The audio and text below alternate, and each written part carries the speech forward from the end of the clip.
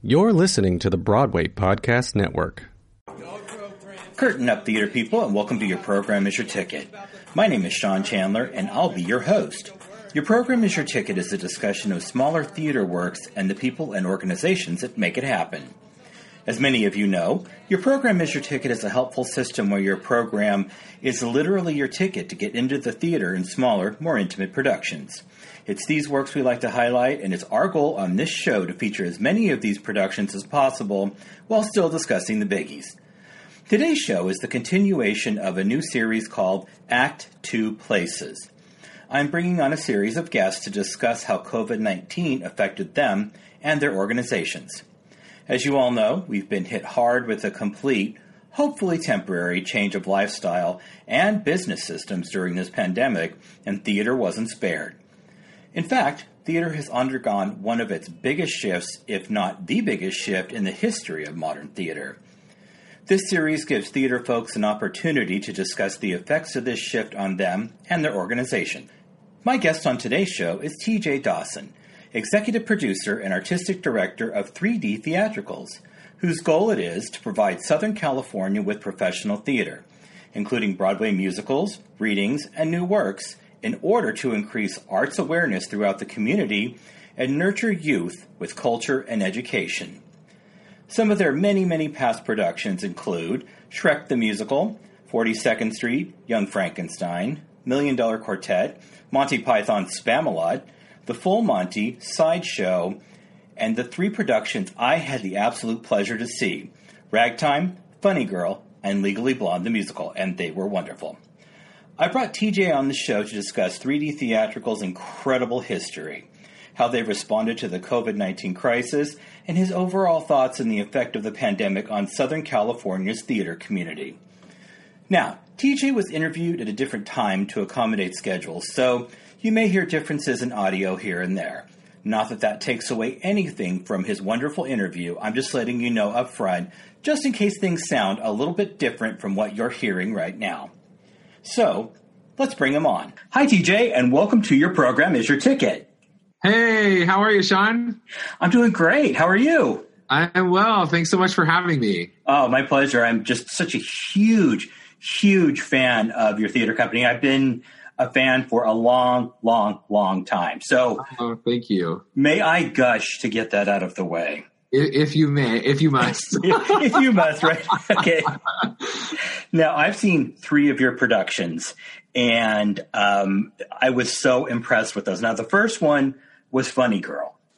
Now, I love that show, and my friend Kent, who is always scouting out for productions, said that the lead actress was getting phenomenal reviews for it, and it was beautifully directed. So we went and saw it, and oh my God.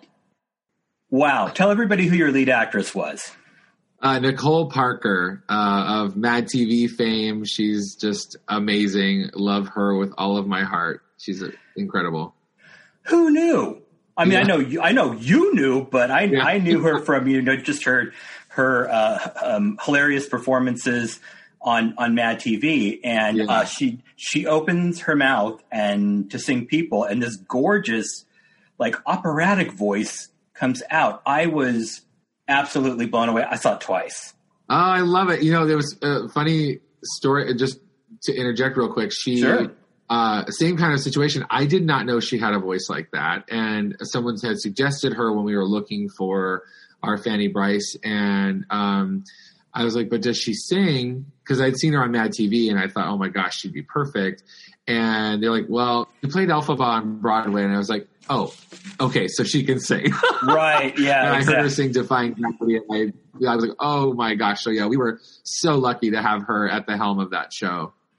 Yeah, that is a monster part.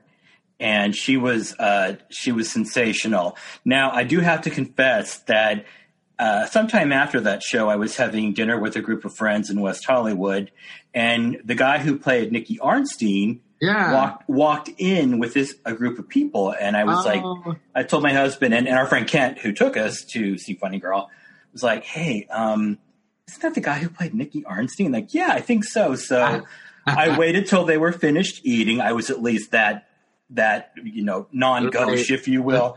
And I walked over and I said, did you play Nikki Arnstein in Funny Girl? He goes, yeah. And I said, oh my God. I was like bowing. Not an easy part either. Yeah, he was great.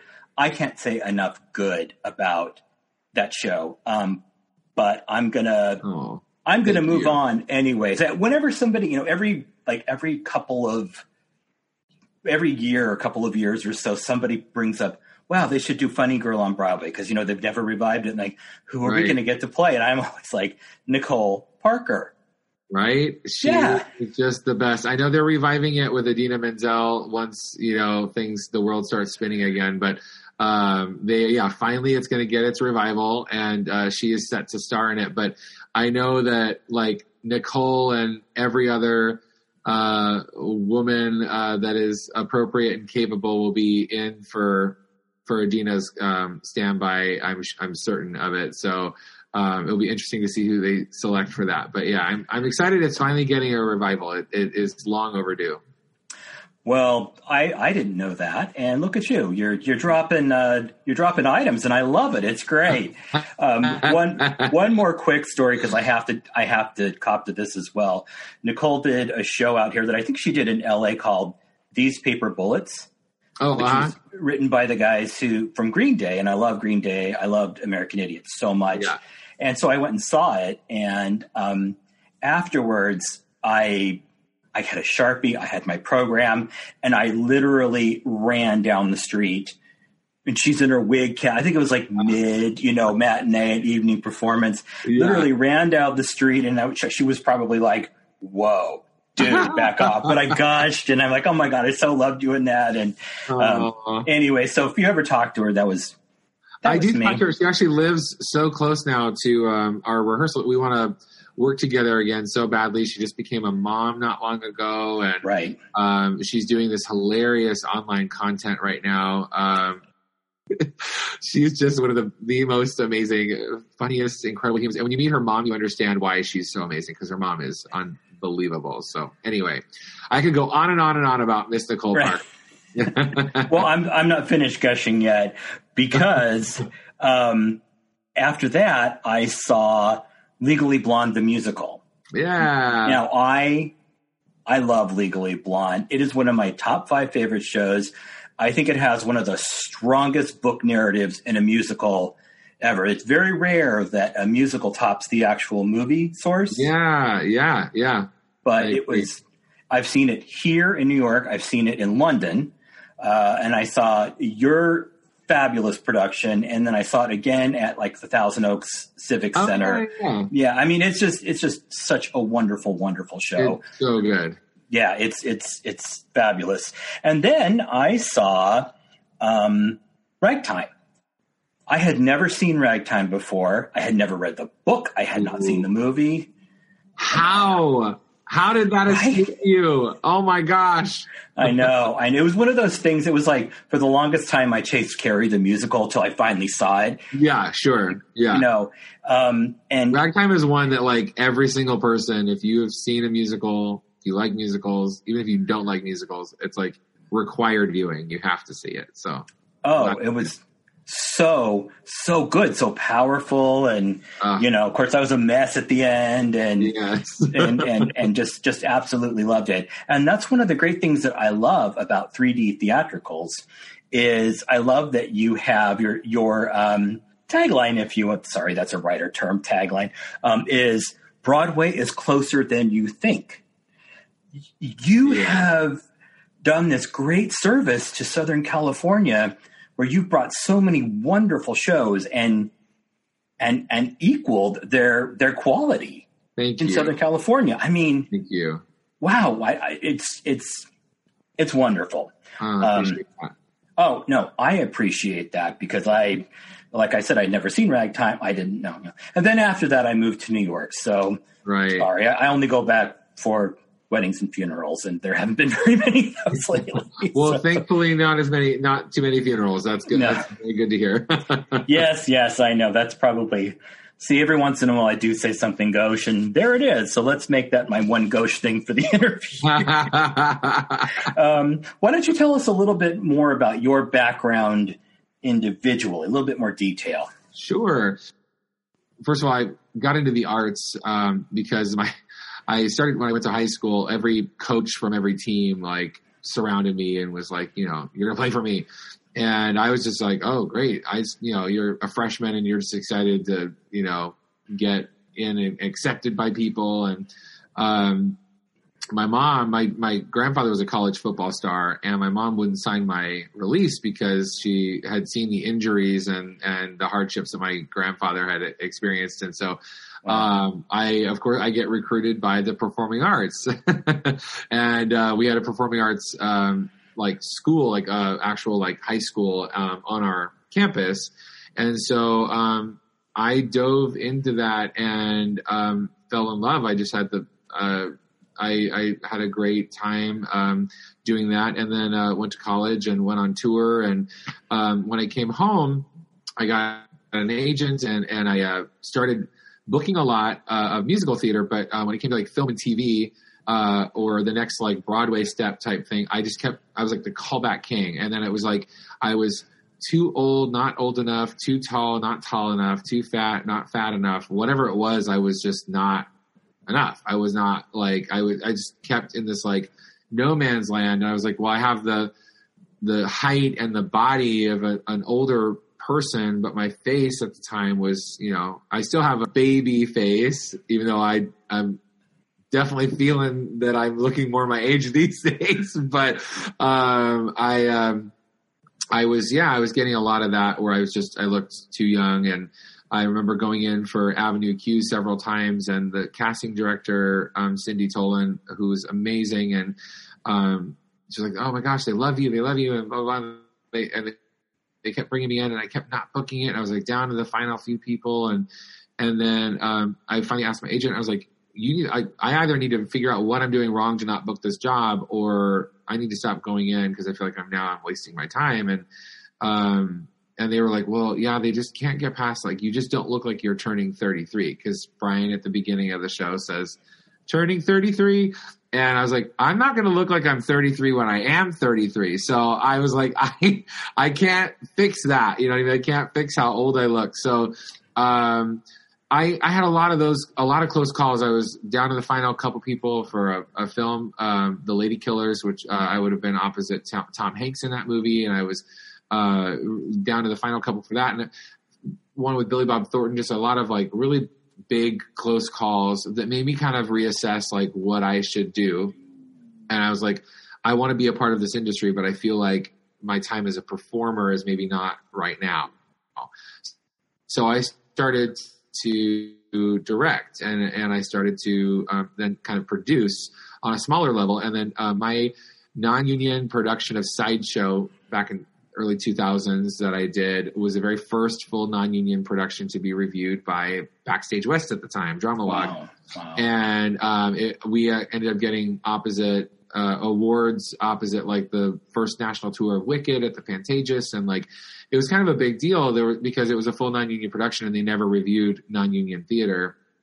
And so I did a lot of that. I love intimate theater with all of my heart. It's because you're forced to get so super creative on how you put shows into small spaces, and and you get to do shows. Certain some of my favorite shows are shows you can't do in large spaces. You know what I mean?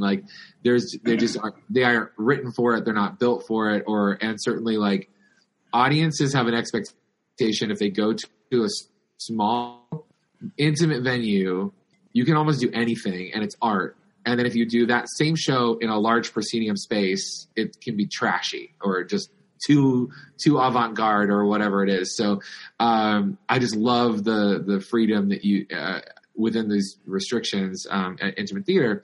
But I got to a place where I felt I had learned all I could, and I had taken it and pushed it to its limits for many years. And then I wanted to kind of advance myself into the next stage and the next level of theater. And I'd worked professionally as an actor at most of the regional theaters here in Southern California. And so I thought, oh, well, maybe I can get a job. Maybe I can either direct or get a job to assist someone that's an established director at that level or what have you. it was virtually impossible because I was the kid that had been, they'd give their, I was like the kid they gave their first equity show to or whatever. They couldn't possibly see me as someone, because basically at the time, it's less this now, but you almost had to be from an original Broadway company of a show or like a dance captain or something. They wanted those people to come and set the shows at the regional level.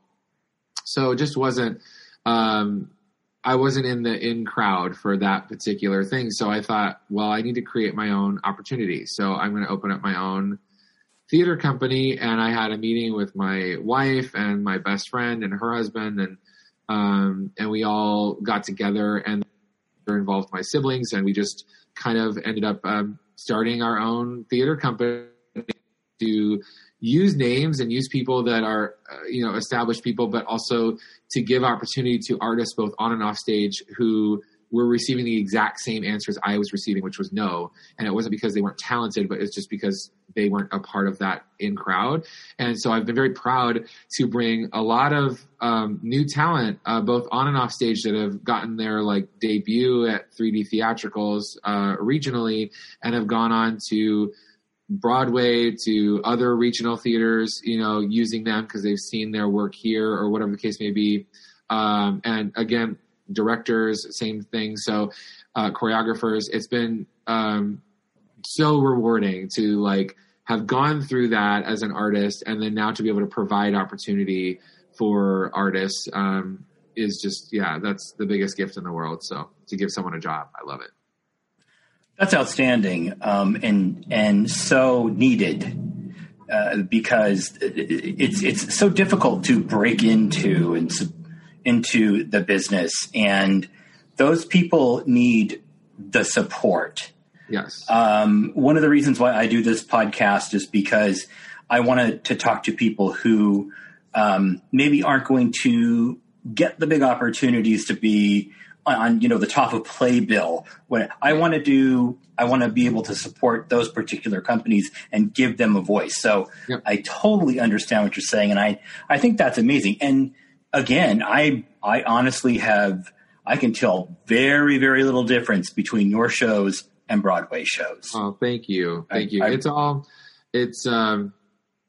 We are so blessed to get to do what we do and who we get to do it with. And people always ask me, how do I do that? How do I create my own opportunity if they're in that same kind of boat? And I'm like, you look at a theater company like South Coast Repertory, Tony Award-winning theater company, huge megaplex, they're next to the Orange County Performing Arts Center or Cedarstone now, and they started out of the trunk of someone's car, right? So it literally grew from a touring Shakespearean troupe that was literally performing out of someone's car in various locations to a Tony Award-winning major regional theater, multi-million-dollar company. So you literally feel like, I don't have enough money. I'm like, you don't need the money. You just literally need the right idea, the right audience, the right, magic to create good art. And if it's good, all the other stuff follows,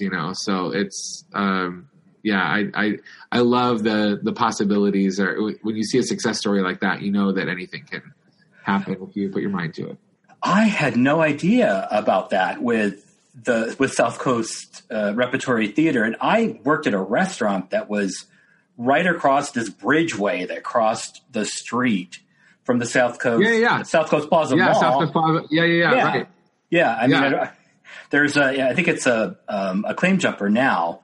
But I worked at it when it was an Italian restaurant called Beer Paradis for years. Oh, yeah. Back in the day. And I've seen so many things. I love that theater company. Yeah, they're awesome. Yeah, they've done quite a bit. And they at times will have out of towns there that come to Broadway. And so I always recommend to people, go see a show, even if it's new. You never know. You never know. Yep. You never know. How has 3D theatricals evolved since you've created it? Let's say you created it out of a trunk of a car. Yeah. How has it evolved since then?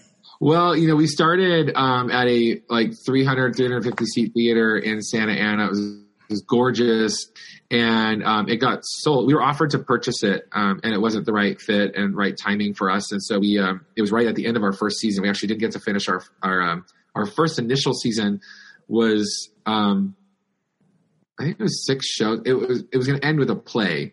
We were going to do all musicals and do one play a year. And we didn't get to produce our play.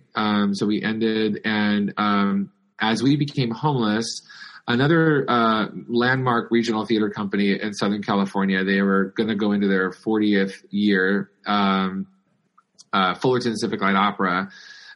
They had just announced that they were going to be unable to produce 40th season. And we had approached, now both Jen and Griff have since passed away, but we approached Griff Duncan and said, hey, we just became homeless and we want to keep producing. And, they were announcing that they were going to be unable to produce. So we had a meeting with them, and they basically we produced their season. They had already had taken the subscription money for the next season from their subscribers. So the subscribers had already paid for the season that they had that they were about to tell them that they were not going to get, and because they got into an unfortunate financial situation. And we stepped in and said, we will produce this season and we will honor those tickets for those subscribers. So we took a big risk. Obviously, it was a huge financial risk to do that because they were also large show. One show we had we produced the year prior, and then it was The Drowsy Chaperone and All Shook Up, which we had produced the year prior, and I think it was we did Always Patsy Cline and The Wizard of Oz, and so we dove in head first and produced the season. And there were, unfortunately, because the messaging wasn't very clear from Fullerton, there was a group of people that thought we came in and forced them out, and that we were the reason that they went under. That was, again, not great messaging, from Fullerton in that transition. There was, they were devastated, of course, and so I think that was just, an unfortunate misunderstanding. But we had since, we worked very hard to kind of make sure that people understood that wasn't the case. And so most people really got on board with us very quickly, and we became, we took that audience base. And then a few years later, actually a couple years later, South Bay Civic Light Opera of South Bay Cities, also known as South Bay CLO, they also unfortunately went under due to financial difficulties. And that city went without any musical theater for, I want to say, like a year or two. And then they reached out. They saw our programming was so we tried to do something for everyone. So like you'll have like Sound of Music and Avenue Q in like the same season, which is, a lot of theaters don't do that. They'll do like mostly classics or mostly, the more avant-garde shows. And like we really wanted to please the subscriber audience, but also grow the new audience and get people to come in and who are not subscribers, but who still are avid theater goers. So they loved that. And so they asked us to come and tour our shows there. So then we started to take our shows.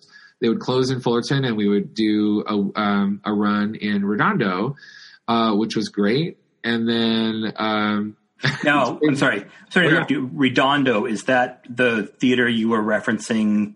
Civic Light Opera South Bay Cities. Yes. Sorry. Okay. So that's okay. They're located in Redondo Beach, and so we went. I've been there. Yeah. Yeah. Went to the Redondo Beach Performing Arts Center, and we did runs there, and then not long after that, the city of Cerritos reached out, and they were super impressed with our work. They were a touring house, but by the time they would get the tours, after we'd go through LA and then go through Orange County. And by the time they would get them, they were like the one truck non-union, tour, that often were lesser in quality. And their subscribers were getting so upset by the quality of the shows that they started to leave. And so they were getting in a bad position with their musical theater programming.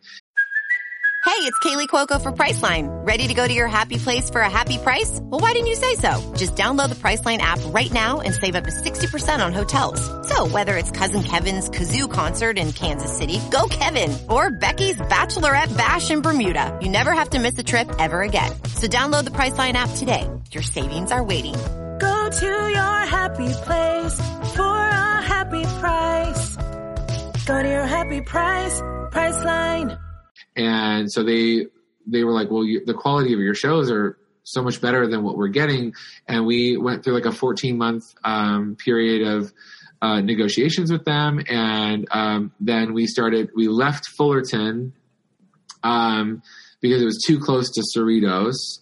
And the venue in Fullerton, while was a historical landmark, but because it was a historical landmark, provided a lot of challenges technically, and the seats were, old and uncomfortable. There was just a lot of that. So the bathroom situations were horrible especially for the women's restroom.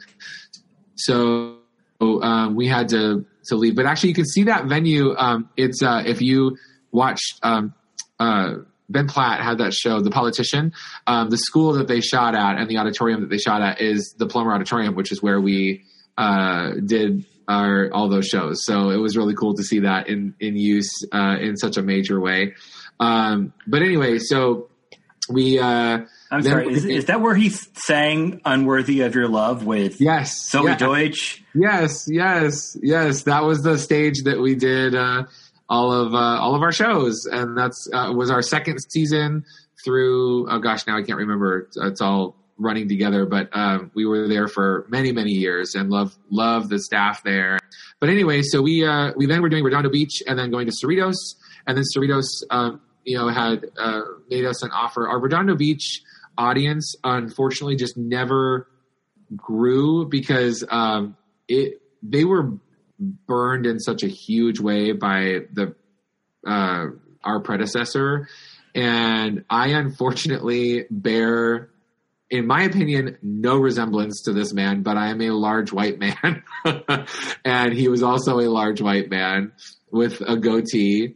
And I would get people coming up in the lobby saying, "Where's my money? Give me my money back. You have my money." And I was like, "I'm not that man. I did not take your money. I'm so sorry." I mean, it was just wild. So they thought we were the same company under a different name. And we just couldn't get that community. And it was also like the city of Redondo Beach, because they were undergoing some kind of legal thing with that, allowed to like send out proper messaging to people and reach out to those patrons. It was kind of a bad situation. So we never were able to grow there. And so when Cerritos had mentioned they wanted us to be exclusive with them, they made a great offer for us. And so we opted to plan our roots there.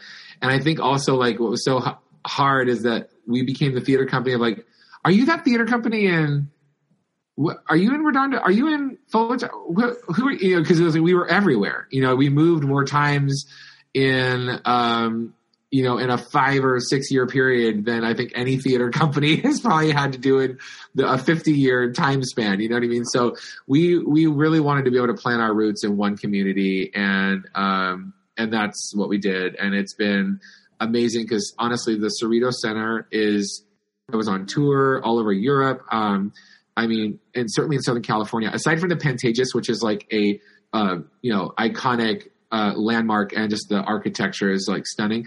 It is my favorite venue. Even if it wasn't our venue, I would say this, it's my favorite venue I've been in. The sound is amazing. It looks like a Broadway house. It looks like a large Broadway house. It has boxes all up and down the sides, and it's one of 2 theaters in the world where the whole room moves on pneumatics. So we actually were able to do a show in the round because the stage and every aspect of the room moves. The walls move. So we were able to do a show in the round. We were able to do a show proscenium. You can do 9 different configurations, I think, of this venue. It's no way. That's crazy. Wild. It's wild. So yeah, we then right before the pandemic, we did a year ago, this last fall, we did, 2019, we did a production of Once in the Round, and it was our very first production. We had made the commitment of wanting to do one show a year in a different configuration. So it's such a cool experience to go into that venue. So we're so happy to call it home, and so happy to be finally, I think, in one place. So yeah. Wow, that's quite a journey. I know. You asked a loaded question. Wow, that's like John Steinbeck worthy or something of, of epic of 3D theater. I'll have to write a musical for you guys just based on your own journey. Oh my gosh, I know. You'll have to edit a lot of that out. I'll fictionalize a lot of it. How about that? Yeah. I have never been to the Cerritos Performing Arts Center, although it was there when I was when I lived in Southern Coast. We've only been here for like 5.5 years, 6 years maybe. But I've heard nothing but great things about it. Somebody said that, I don't know if this is you guys, but I'd heard a lot about it when people were going and seeing a particular version of Sunset Boulevard that was there. That wasn't us. I know Musical Theater West did Sunset Boulevard, and they did it at the Carpenter Center. And that may be what you're thinking. I don't think it toured through there, but I could be wrong. You're right. I think it was the Carpenter Center. Yeah. I apologize. Well, yeah. Oh no. Yeah, no, nothing to apologize for. We don't mind being. We love Musical Theater West, and never an insult to be confused with them. They're amazing. Fabulous. Well, I always tell people that like theater in LA, when I describe it, I'm like, you have the big houses. You've got like the Amundsen and the Pantages, and then like the Mark Taper Forum, and even some of like the Geffen theaters. And then you have, for the most part, what I call garage theater. I mean, it's theater that's in black boxes and small and theaters. Yeah. Right. And your theater company, 3D Theatricals, has sort of bridged that gap. And I think that that's like super cool that you've done that. I know that you're probably very, very much into the administrative of the ensemble and the company, so that kind of like takes you out of what you're actually doing and the effect that you're having on people because you're so involved in it. So I really, really think you and your people need to understand that. I'm just bossy that way though. So you brought up COVID-19. I don't, not to be like the wah, but this is a theater called Act Two, a series called Act Two Places about theater that, and how it's affecting theater and how people are dealing with it and how they plan to hopefully work out of it. Talk about that very, very, very first day. I know you know what I'm talking about when you found out when the axe fell because of COVID-19 on theater. What was that like for you?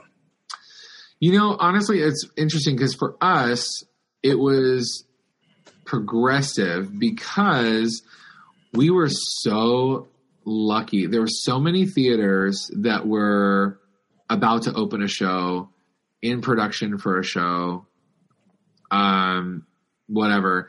And we had just closed we had done the West Coast regional premiere of Kinky Boots, the musical, and we had the Broadway sets and costumes, and it was an amazing production, a big success for us, probably our largest success that we had. And so we were coming off of a high, and we closed out the first week of March. So, we're like in post-production, and we had just auditioned our production of Newsies, which was supposed to have been in May, and just had cast it and made offers and all this. And my birthday is March 19th. So I was like, my family had, my wife and kids had planned a surprise fun thing. And that week, everything starts shutting down. And then when Disneyland shut down, I was like, oh my gosh. I was like, what's about to happen? Right. Because Disneyland shuts down for nothing, So I was like, whoa. So, But I think at that time we knew so little. And so everyone kind of kept thinking like, oh, maybe we'll be back by spring. Maybe we'll be back. And it just kept going, well, okay, as you get closer, okay, well, maybe, okay, now we'll push this show to this slot and this show to this slot. And we'll just kind of keep pushing. And then as you round each corner, you just keep pushing and pushing and pushing. And so I think for us, it was like, it wasn't until I think, and also we kept our staff on payroll, all except I think 2 people. We kept them on payroll and working all the way for like 3 months, and then we got one of the government PPP loans, and so we were able to like keep everybody on staff, and we were doing all the stuff that we never had time to do when in production. So we were all really, really busy, and we created this online school essentially called 3DNU, which was basically a free program, 6 classes a day, 5 days a week, where we were offering artists a place to come and connect with each other, learn from each other, challenge each other, inspire each other. And we were getting big, huge names and also local artists who are just incredible at what they do.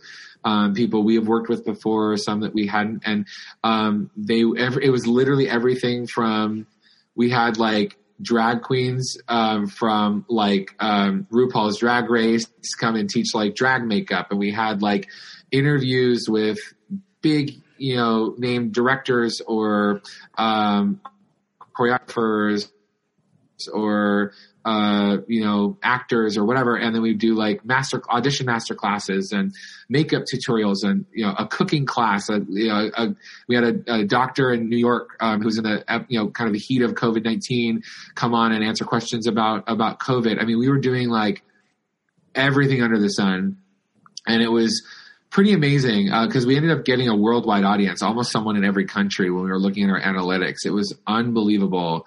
And the sense of community and the sense of togetherness, and people, especially who were having to stay at home by themselves, who didn't have family or a roommate or anything.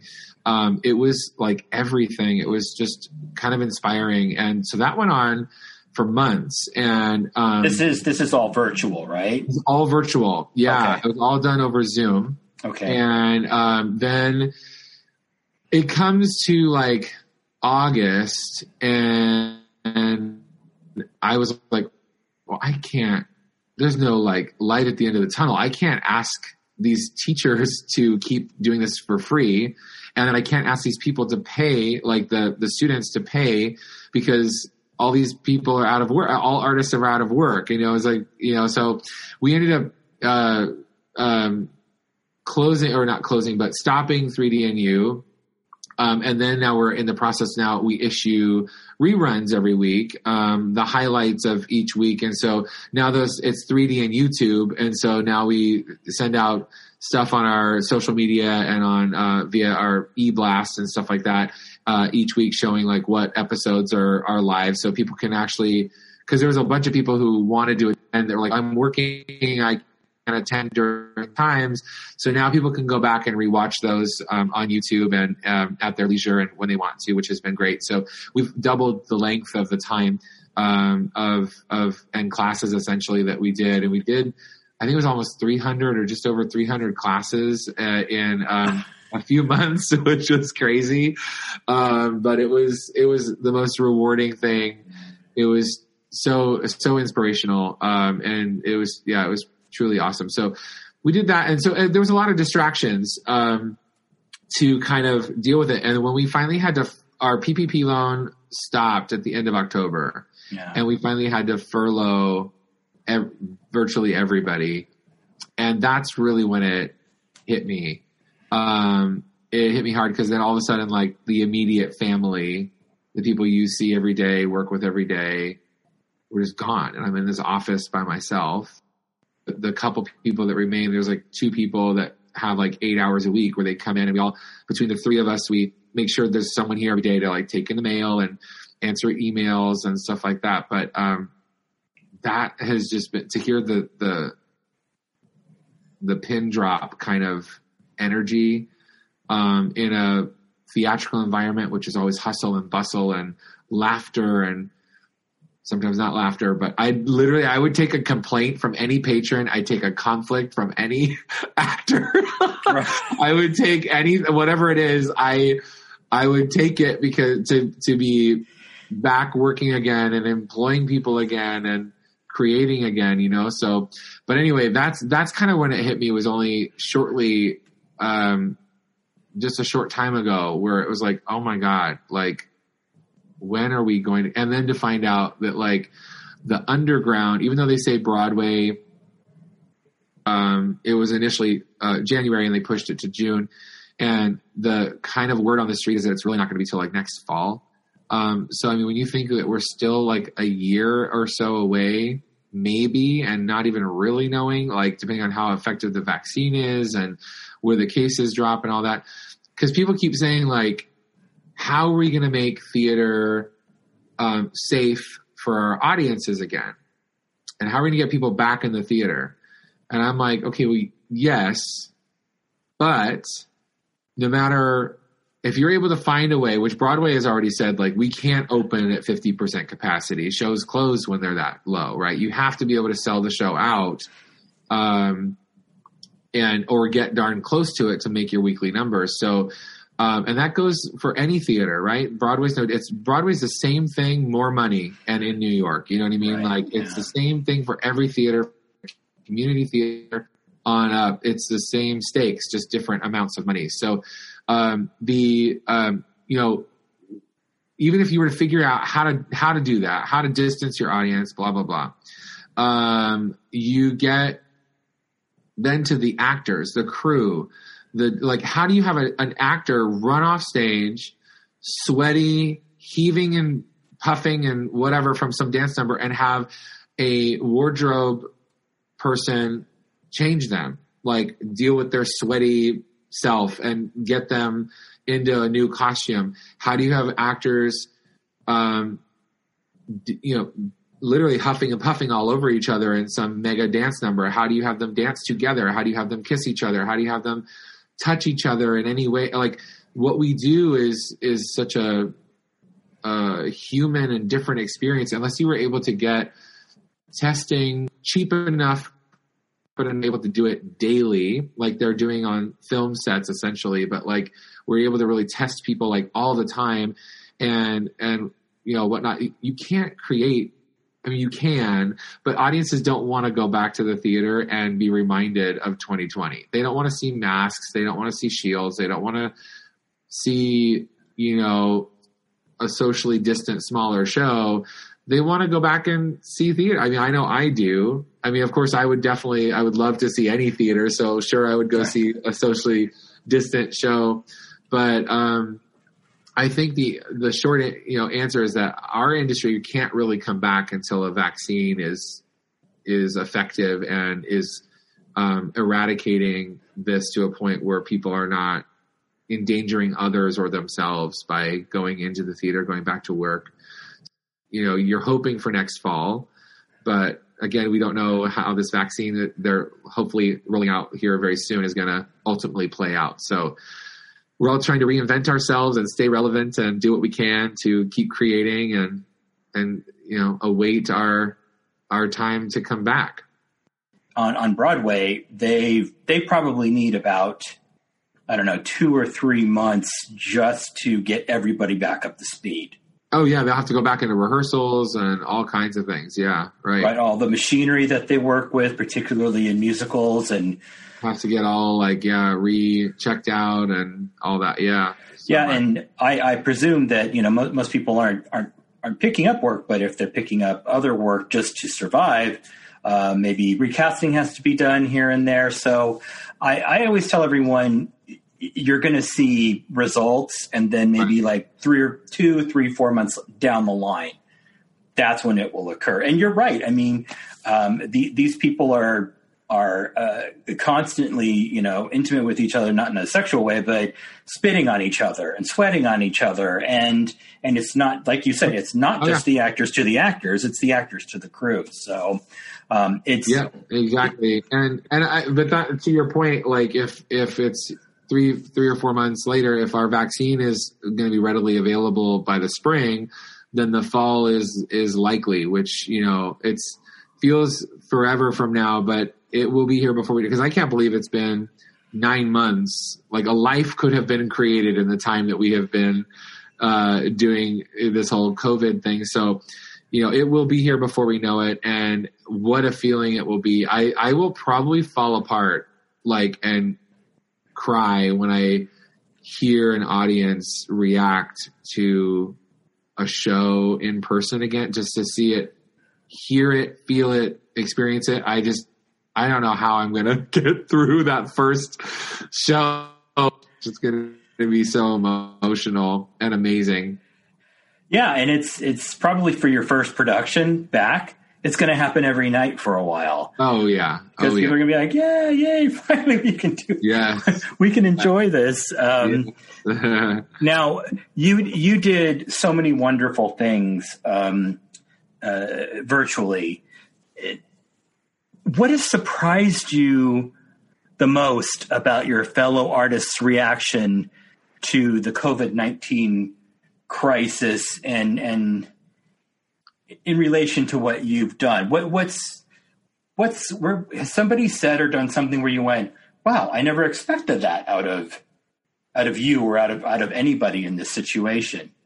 That's a good question. I don't know if it's as much that I didn't.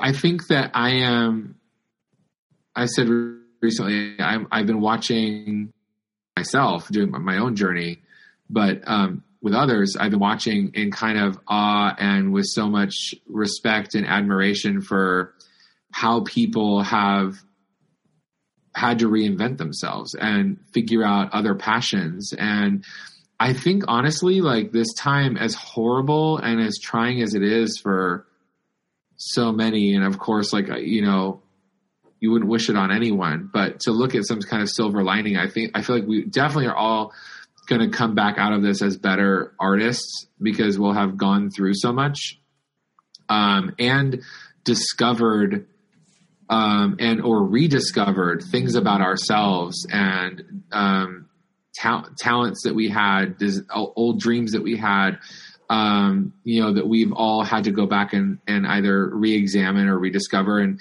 to go, wow, our business is deemed, not essential.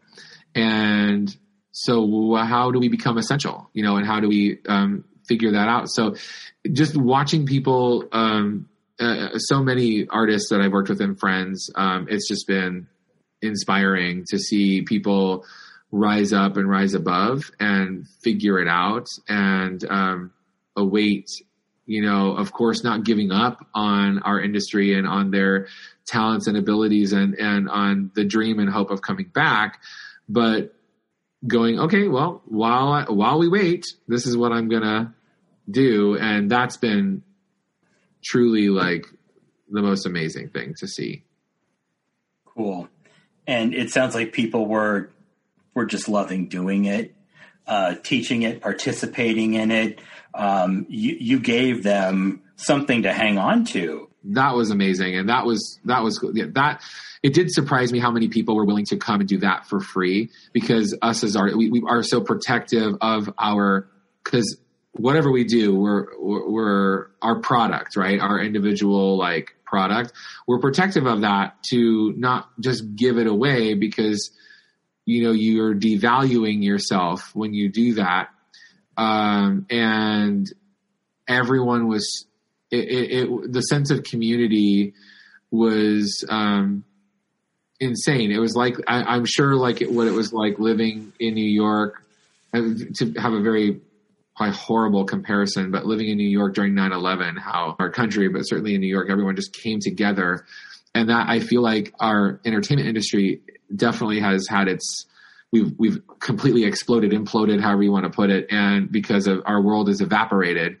And so to watch that sense of community come together and truly help each other and reach out to each other, and that's been awesome. That's been so amazing. How about the Southern California theater community overall? How are your peers taking this? How are they handling it? Or just what have you read? What have you heard?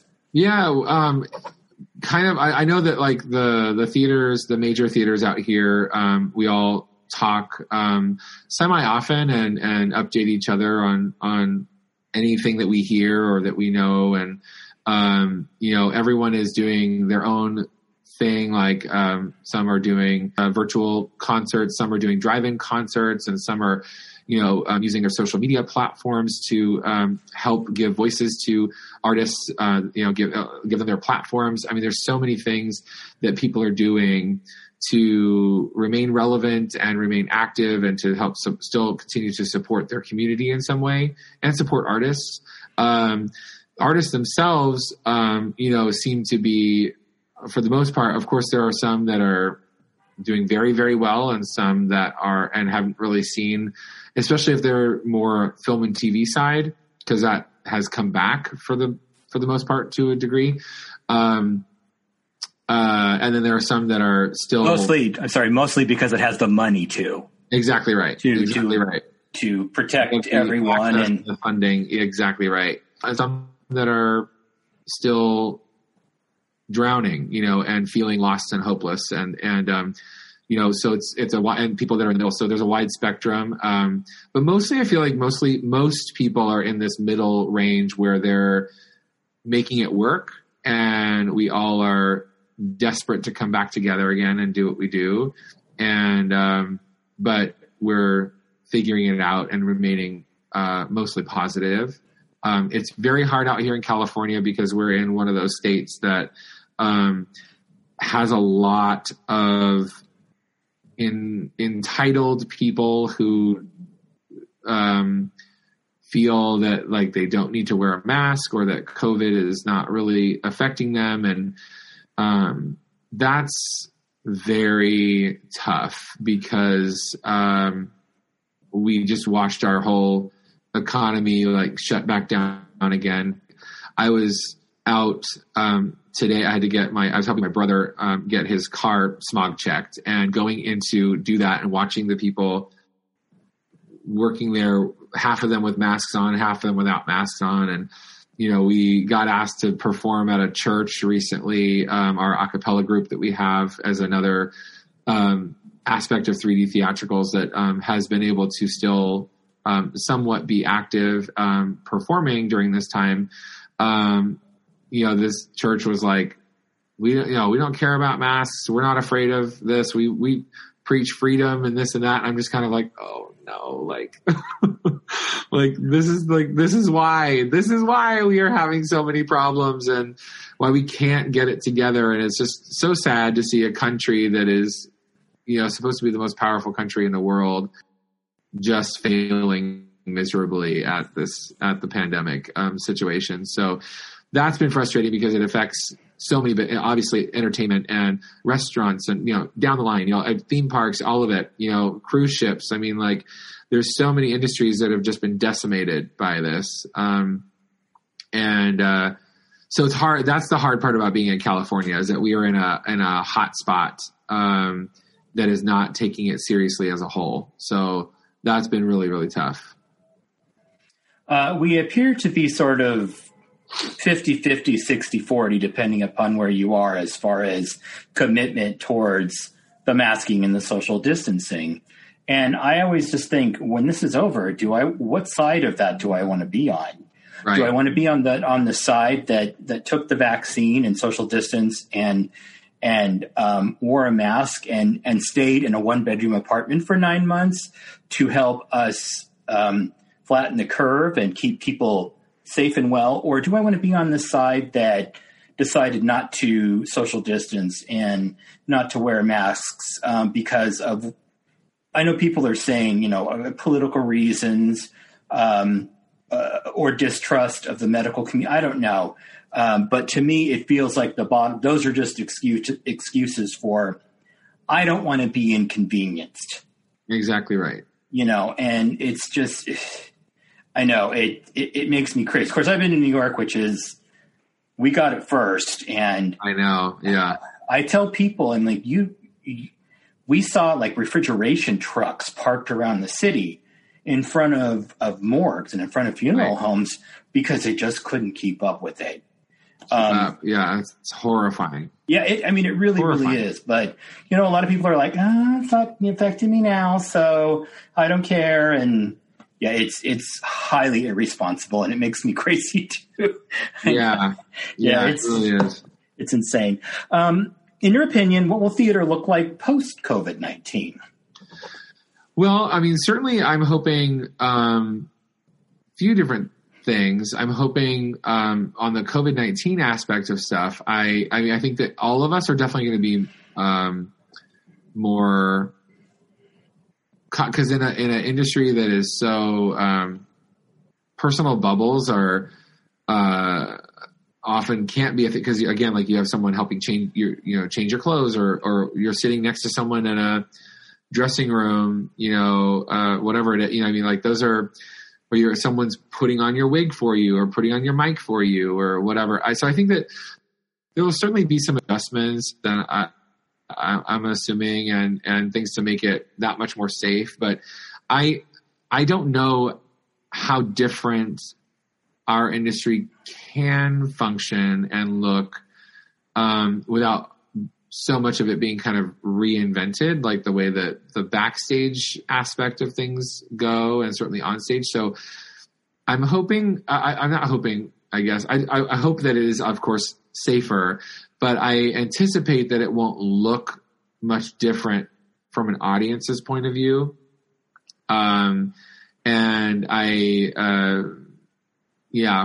the audience, of course, there will be, I'm sure, a lot of things in place with temperature checks and, even with a vaccine in place, I'm sure that there's still going to be a lot of those things that will need to be implemented to add a sense of safety when you're in the space.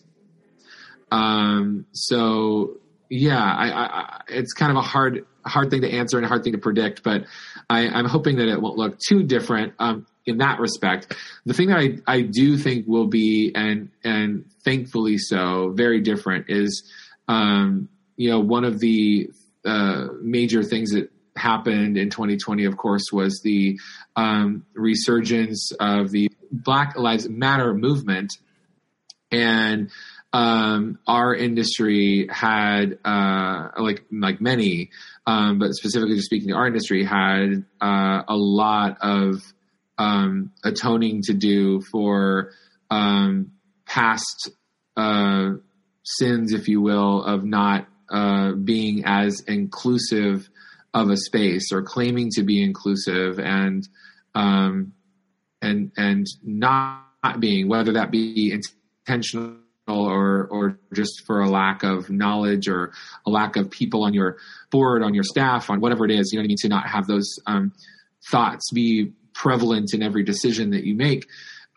So I think that when we come back from this, especially like the people that are a little bit more old school and or have been doing it for such a long time, like there's tried and true casting directors in New York that cast everything, are going to have to really re-examine, as well as the creatives and the producers really re-examine their practices, as we all will.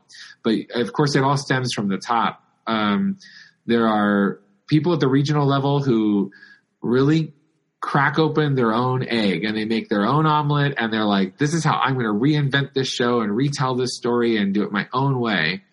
And there is a vast majority of people, they want to bring their audience like what was on Broadway, you know what I mean? Like, and they want to really recreate that.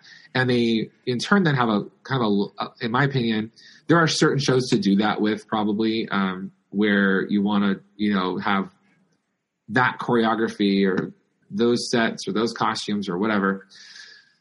But Yeah, I think that there is a tremendous lack of imagination when it comes to, I'm going to cast a brunette and a blonde because this part was a blonde and a brunette on Broadway, when in reality, the actors that they cast in life were probably those hair colors, and those hair colors, those wigs were made to fit or whatever. You know what I mean? Like, they were cast.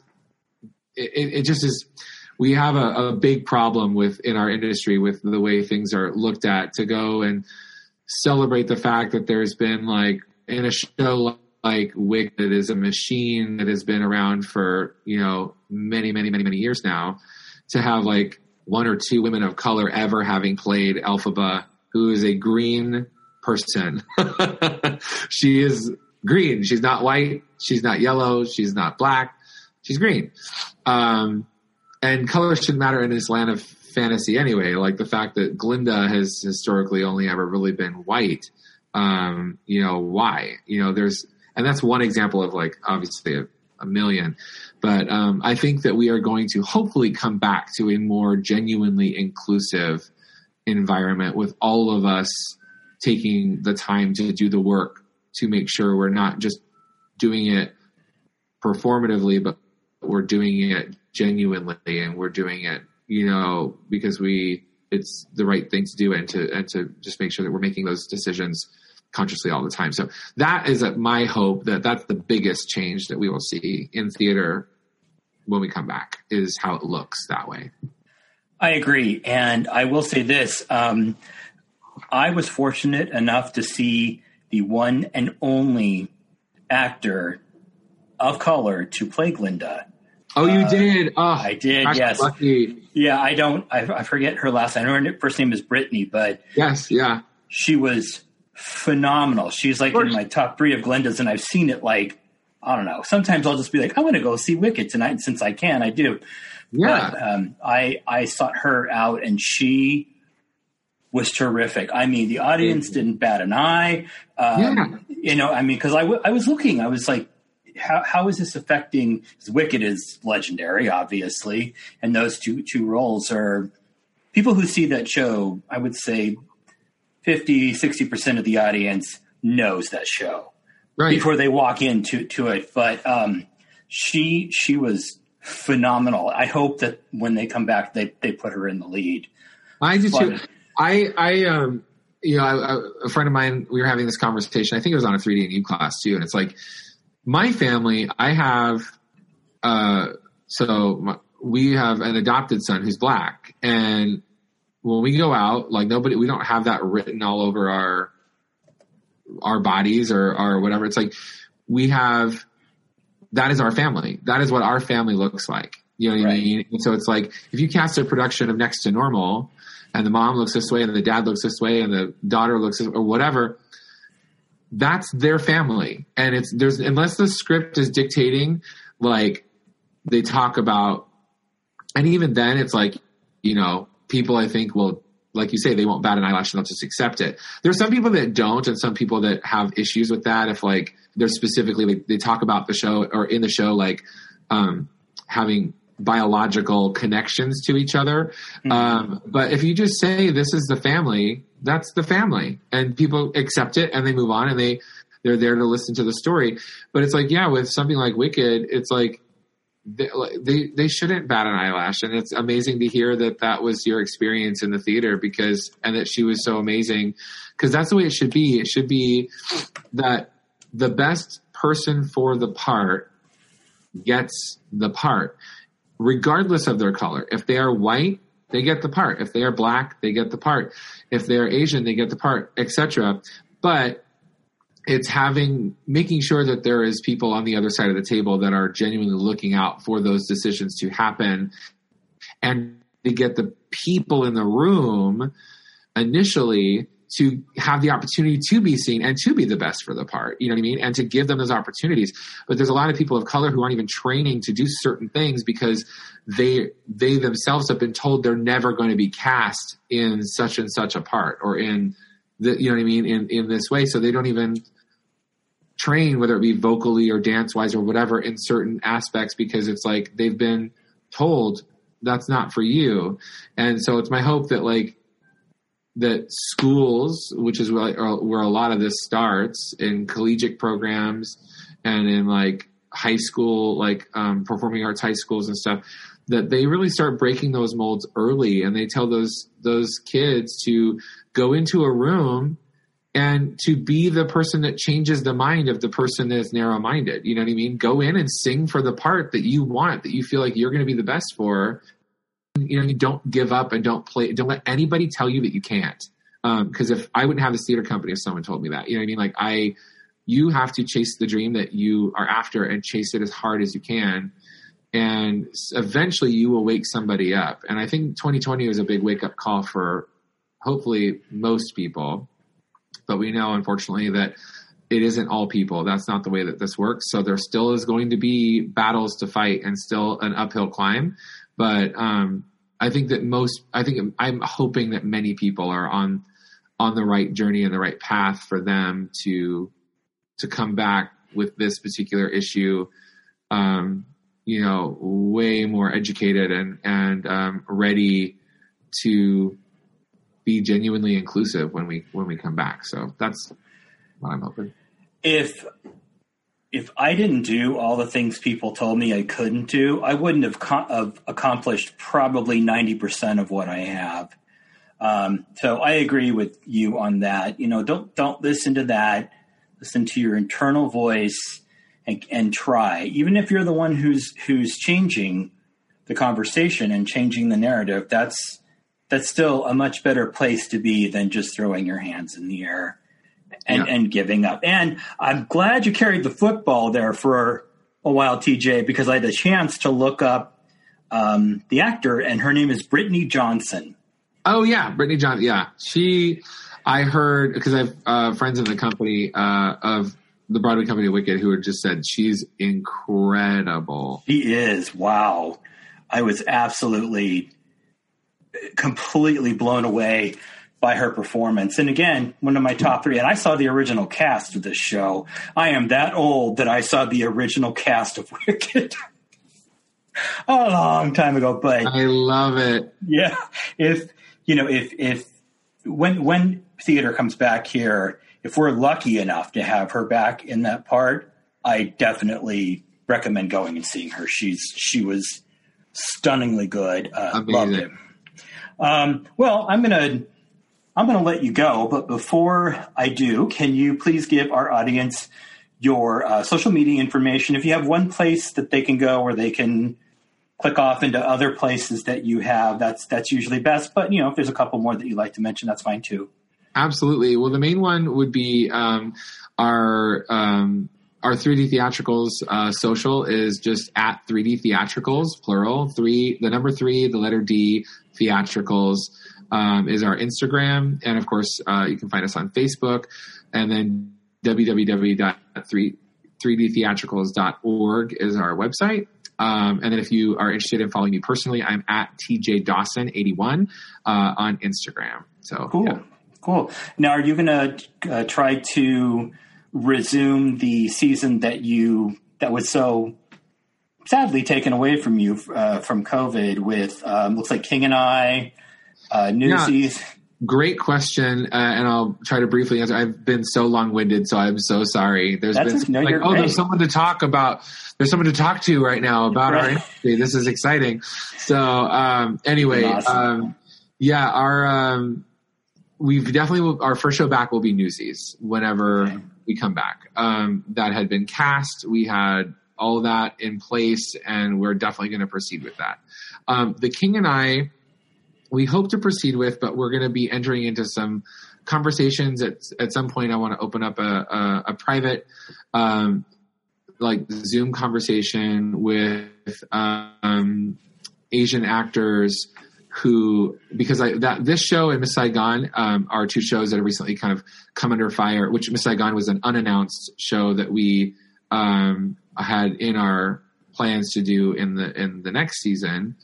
And I want to make sure that if we do these shows, that we are doing them responsibly, respectfully, and that we are not perpetuating any kind of wrong stereotypes. And it's like we have to reprogram ourselves, because like King and I, is a show that is one of my all-time favorite classic shows, but I'm a white person and I don't know what that would mean if I were and I know Asian people, it's their favorite show, but some of them are going, well, is it my favorite show because it got me a job, or do I actually really like that show and what it means and what it stands for? You know what I mean? There's so many things to talk about, and I want to listen and do a lot of listening and a lot of thinking. Miss Saigon, same things.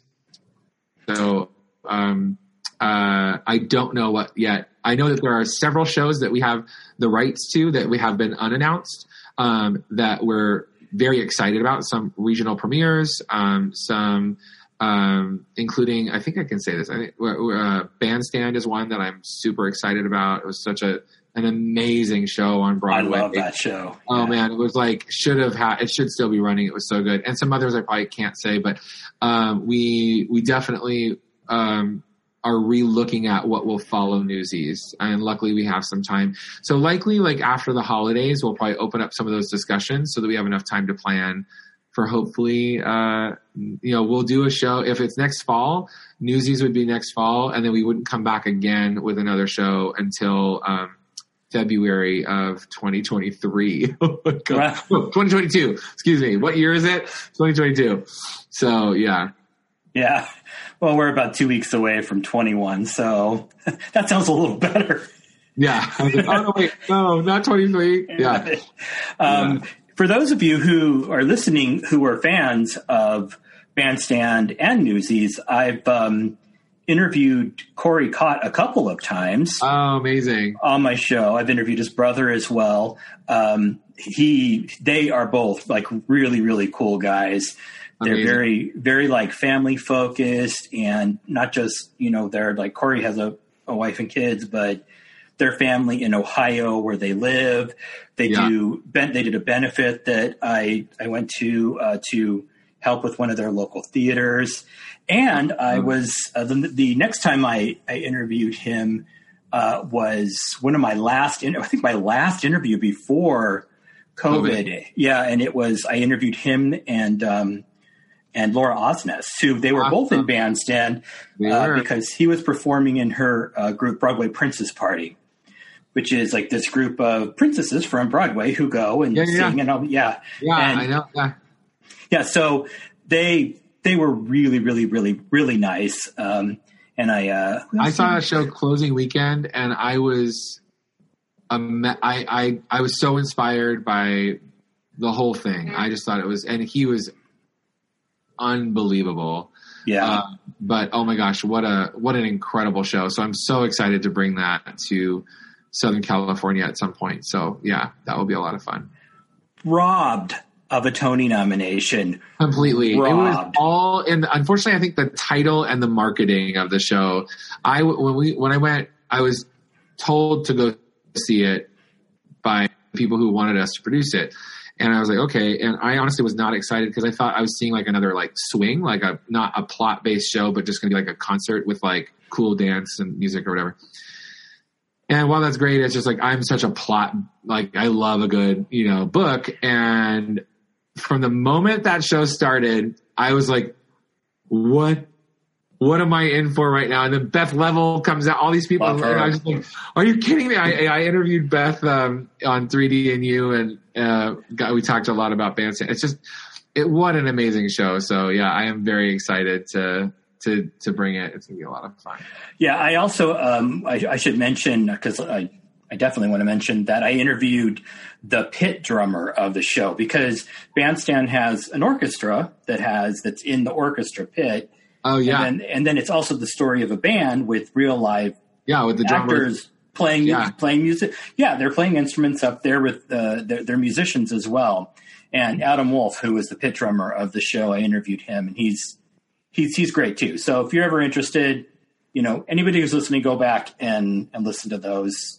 They were outstanding guests. And so cool. God, I would love to interview Beth Level. Oh, she's amazing. She is love such her. Yeah, she is like, she's a dream. She was so much fun. So much fun. Yeah. I remember her back from The Drowsy Chaperone and how great she was. And I saw the original cast of that too. I saw that out here at the Amundsen, and it was just like, who is this person? She, just like life-altering performance, just amazing. So that was the Out of Town, and wasn't that the one where Sutton Foster had a broken arm? I saw her with her cast on. Yep, sure did. And she was flawless with, she literally never missed a beat, just did everything without one of her arms. It was unbelievable. You never even noticed. It was so cool. She's a total pro. Very much looking forward to seeing Beth Level in the musical version of The Devil Wears Prada. I know. It's gonna be so cool. Yeah. It'd be amazing. I love that, Beth is doing that version, doing the stage version of Devil Wears Prada, and Meryl Streep did the film version of The Prom, which I can't wait to watch tonight. I know that. I didn't even connect that. That's so funny. Yeah. Oh, that's so crazy. They're playing each other's parts. Did I actually out-nerd you in theater? You did. 100%. 100%. You did. That's awesome. Well, I'm going to let you go because I know that you have responsibilities, and I'm actually kind of running out of light in here. I've had the best time talking to you. You too, sir. And I really, really appreciate you being a guest on your program Is Your Ticket, and being so open and being truthful with me about how you felt, even when things were tough and bad. And I think that's what's going to bring people closer, and when they hear things like that, the world gets a little bit smaller and safer for them. So great. So I wish you all the best of luck. Sorry, I wish you all the broken legs. I should edit that part. We've had enough good luck in the theater. So a million broken legs. Break all those legs. That's right. Exactly. for the future of 3D theatricals. And thank you. TJ Dawson, thank you so much for being a guest on your program Is Your Ticket. Thank you so much, Sean, for having me. You have a wonderful holiday season. Thank you. You too. My pleasure. Bye. Well, folks, the 11 o'clock number has been sung and the bows have been taken, so it's time to lower the curtain. Once again, a big thanks to 3D Theatrical's amazingly talented executive producer and artistic director, TJ Dawson. He was wonderful. You can find more episodes of your program Is Your Ticket on the Broadway Podcast Network, who has honored me with a place on their incredible theater podcast platform. Broadway Podcast Network is all about creating an engaging, immersive, user-friendly experience where theater stories of all kinds can be easily found, shared, and enjoyed. Please visit them on my landing page at bpn.fm/YPIYT. Again, that's bpn.fm/YPIYT. Your Program Is Your Ticket is also on Facebook at facebook.com. Your Program Is Your Ticket. I'm on Twitter at Program Ticket. I'm also on iTunes, Stitcher, Player FM, Podcast Addict, Podbean, Pocket Casts, Deezer, TuneIn, Listen Notes, and the UK-based theater platform Thespie. FYI, I appreciate all good ratings, reviews, and subscriptions. It really helps to enhance my profile, and I appreciate that. A quick thanks to North Coast NYC, the hip-hop improv theater ensemble that does my intro and outro music. You might be hearing it right now. Folks, take a little time to visit theater websites and see what they have to offer as we transition through and out of this pandemic. Watch their content, give them all great ratings and reviews, and most importantly, donate, donate, donate. It's the best, fastest way that you can help. Thanks for listening, and until our next show, so long, theater people, and curtain.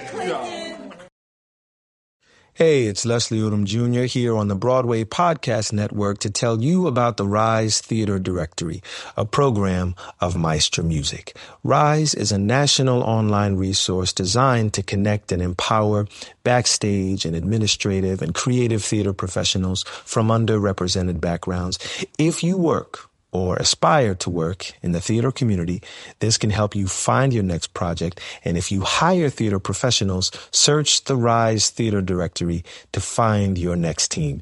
Create your profile now and get more information by visiting risetheater.org. That's theater with an RERISETHEATRE.org, because only together we rise.